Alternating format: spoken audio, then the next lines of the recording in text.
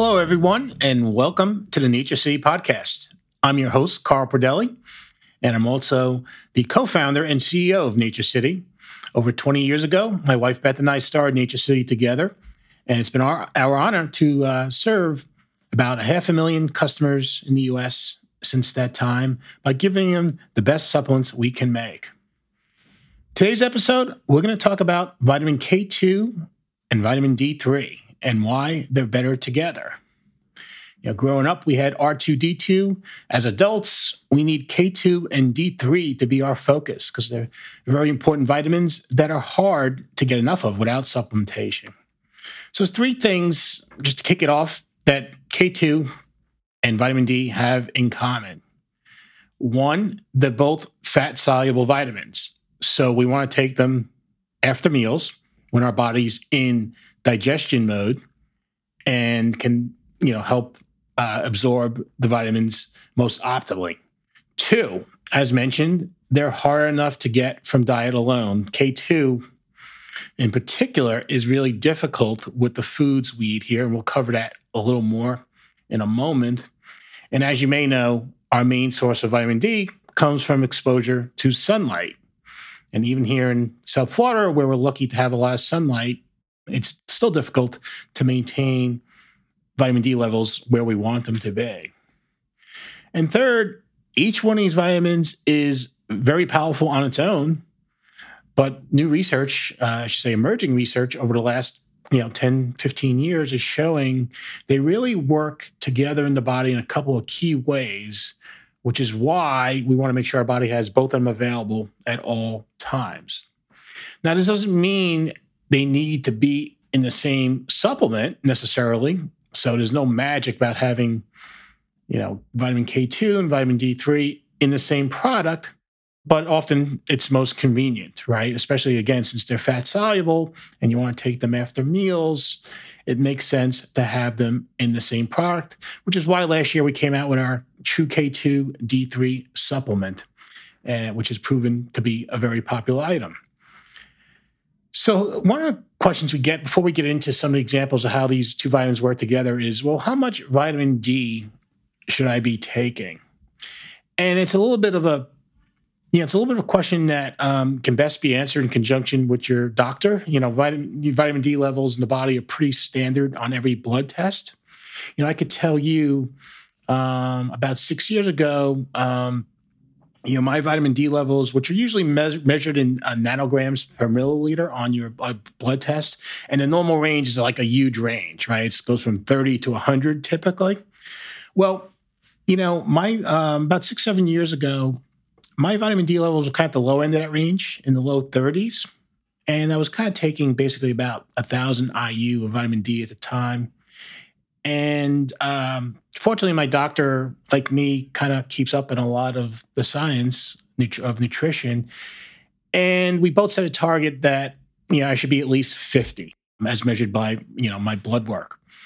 So to do that, I really had to increase my intake of vitamin D3 specifically because it's the best form of vitamin D to help raise those blood serum levels of vitamin D. So we really had to go from about 1,000 IU to about 5,000 IU. And that really helped me achieve the target of getting my vitamin D levels up to 50. Again, this is something you should really speak to with your physician to figure out what the best plan is for you.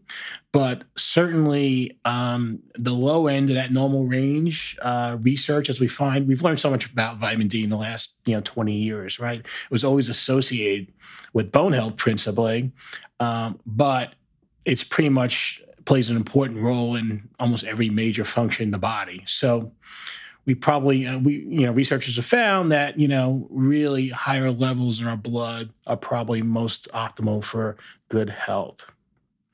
So, most people know vitamin D is a pretty popular supplement, but why vitamin K2? Well, for starters, let's just distinguish between vitamin K1 and vitamin K2, right?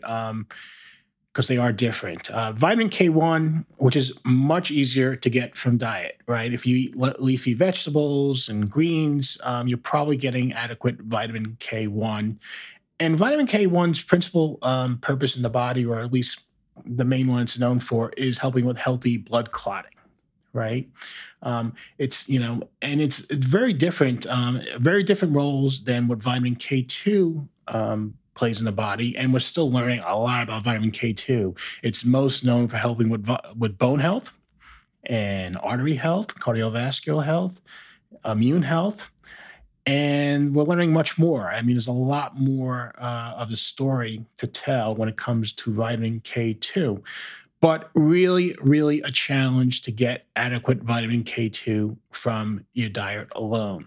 Um, Significant amounts of vitamin K2 are really only kind of found in fermented foods.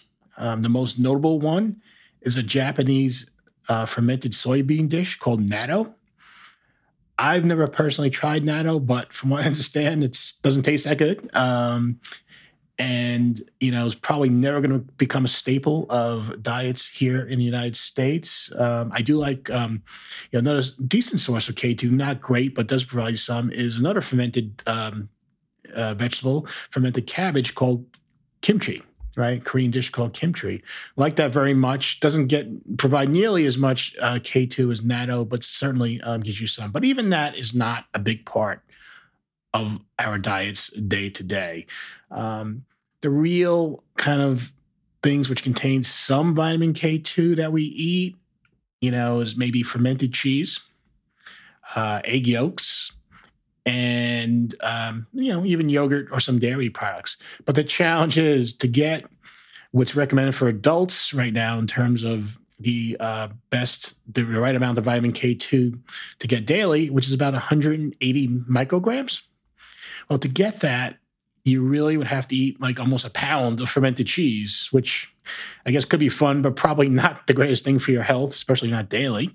You'd have to eat almost like 32 egg yolks to get 180 micrograms of K2 and probably gallons of yogurt. So not going to happen, not practical, not realistic. That's why, along with vitamin D, we need a vitamin K2 supplement. Now, one important thing before we move on, if you're going to take a vitamin K2 supplement and you're taking a blood thinner like Coumadin, you definitely need to talk to your doctor and come up with a plan to do that, because a lot of those blood thinners are called vitamin K antagonists, and they kind of try to interfere with the blood clotting aspects of vitamin K, specifically vitamin K1. So you definitely want, before you take in any type of vitamin K supplement, K1 or K2, want to make sure your doctor is on board with that. So now let's get into a couple examples of how vitamin K2 and vitamin D work together in the body. We're going to start with bone health. So bone cells produce a protein called osteocalcin. And this protein helps bind calcium to bones. So osteocalcin is very important for maintaining bone health. It's basically the glue or part of the glue that helps bind calcium to bones. So for bone cells to produce osteocalcin, it needs the help of vitamin D. So that's where vitamin D comes into the story. But producing osteocalcin isn't enough. Osteocalcin actually has several roles in the body, but for it to help with bone health, it has to be activated. Okay. Technically, has to go through a chemical process called carboxylation, but it's not really, let's not get caught up in that. The main takeaway is osteocalcin is dependent on vitamin K2 to get in the active state. And when vitamin K2 activates, this osteocalcin protein, it's like turning on your body's bone building light switch, right? If adequate vitamin D isn't available, that switch stays in the off position, and essentially the bone building osteocalcin remains asleep, right? It can't really do its job in helping bind calcium to bone, and as a result, of course, your bone health can suffer. So for bone health, you need vitamin D to produce osteocalcin and vitamin K2 to activate it. And this is, just one great example of how vitamin D and vitamin K2 work together in the body. So you may be thinking, okay, well, this sounds great in theory, but has the research shown that, adding K2 to vitamin D can really produce a better result? Well, recently there was a study published that actually addressed this question. It basically analyzed all the research available to date. It was published in a journal called Food and Function in 2020. And they concluded that the vitamin D, vitamin K2 combination was better for promoting bone density than vitamin D alone. Okay. So again, it's great that we also have some validation on the published research front that taking these two better is superior when it comes to bone health. So a second example on how vitamin K2 and vitamin D work together is with respect to cardiovascular and artery health, right? As you may know, one key to heart and cardiovascular health is to minimize calcium buildup in arteries and blood vessels. When here, vitamin D and K2 play an important role. Sort of similar to how it works in bone health, same principles. So vitamin D helps create a protein. In this case, it's called matrix GLA protein, MGP for short, which helps ensure calcium isn't deposited in arteries and soft tissues. Now, this MGP is one of the most potent inhibitors of vascular calcification in the body that we know about. That's naturally what it's there to do. So, like in bone health, vitamin K2 is needed also. And like in bone health, it's needed to activate this MGP protein so it can spring into action and help inhibit calcium, help stop calcium from being deposited where we don't want it, which is in arteries and blood vessels, and instead direct it to where we do need it, which is in your bones. So again, great theory, but what has the research said? There's plenty of research showing, and this is actually true for bone health and for cardiovascular health. There's plenty of research showing that both vitamin K2 and vitamin D on their own work well for health, for bone health and cardiovascular health. When it comes to the heart health aspects we're talking about, not as much yet research available showing combining K2 and D3. There was really one good study from 2013 that compared the combination of vitamin D and vitamin K2 to vitamin D on its own. And it showed that over 9 months, this combination provides superior protection for protecting blood vessels and arteries from calcification, which again is what we want. So with the help of both vitamin D and K2, calcium ends up where it belongs, in bones and not arteries.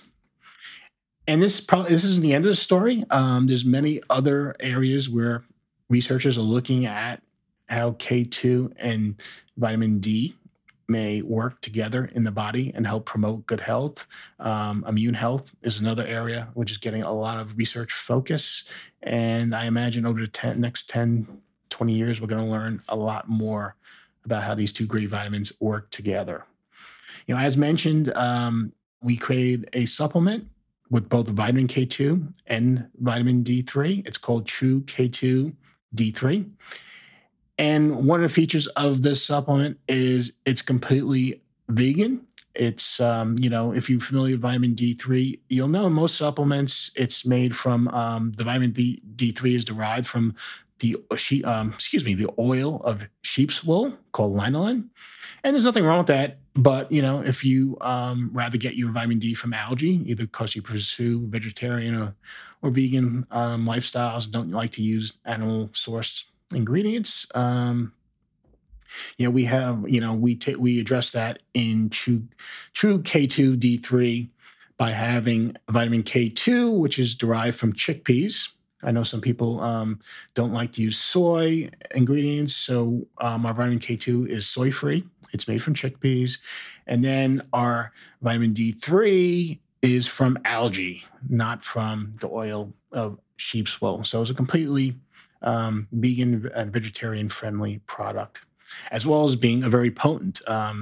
Each capsule, we recommend 2 capsules of True K2D3 daily. Each capsule gives you 90 micrograms of vitamin K2. So if you take 2, you get to that 180 microgram target that we discussed earlier. And each capsule has about 2,500 IU of vitamin D3. So again, if you take 2, you'll get 5,000 IU of vitamin D3 daily from this supplement. Now, I just remembered something. As you may know, the FDA is phasing out, or really has phased out, the use of IU or international units for vitamins. So whereas we used to talk about 1,000 IU, it's really now quoted for vitamin D, it's really micrograms. So 1,000 IUs is equal to 25 micrograms.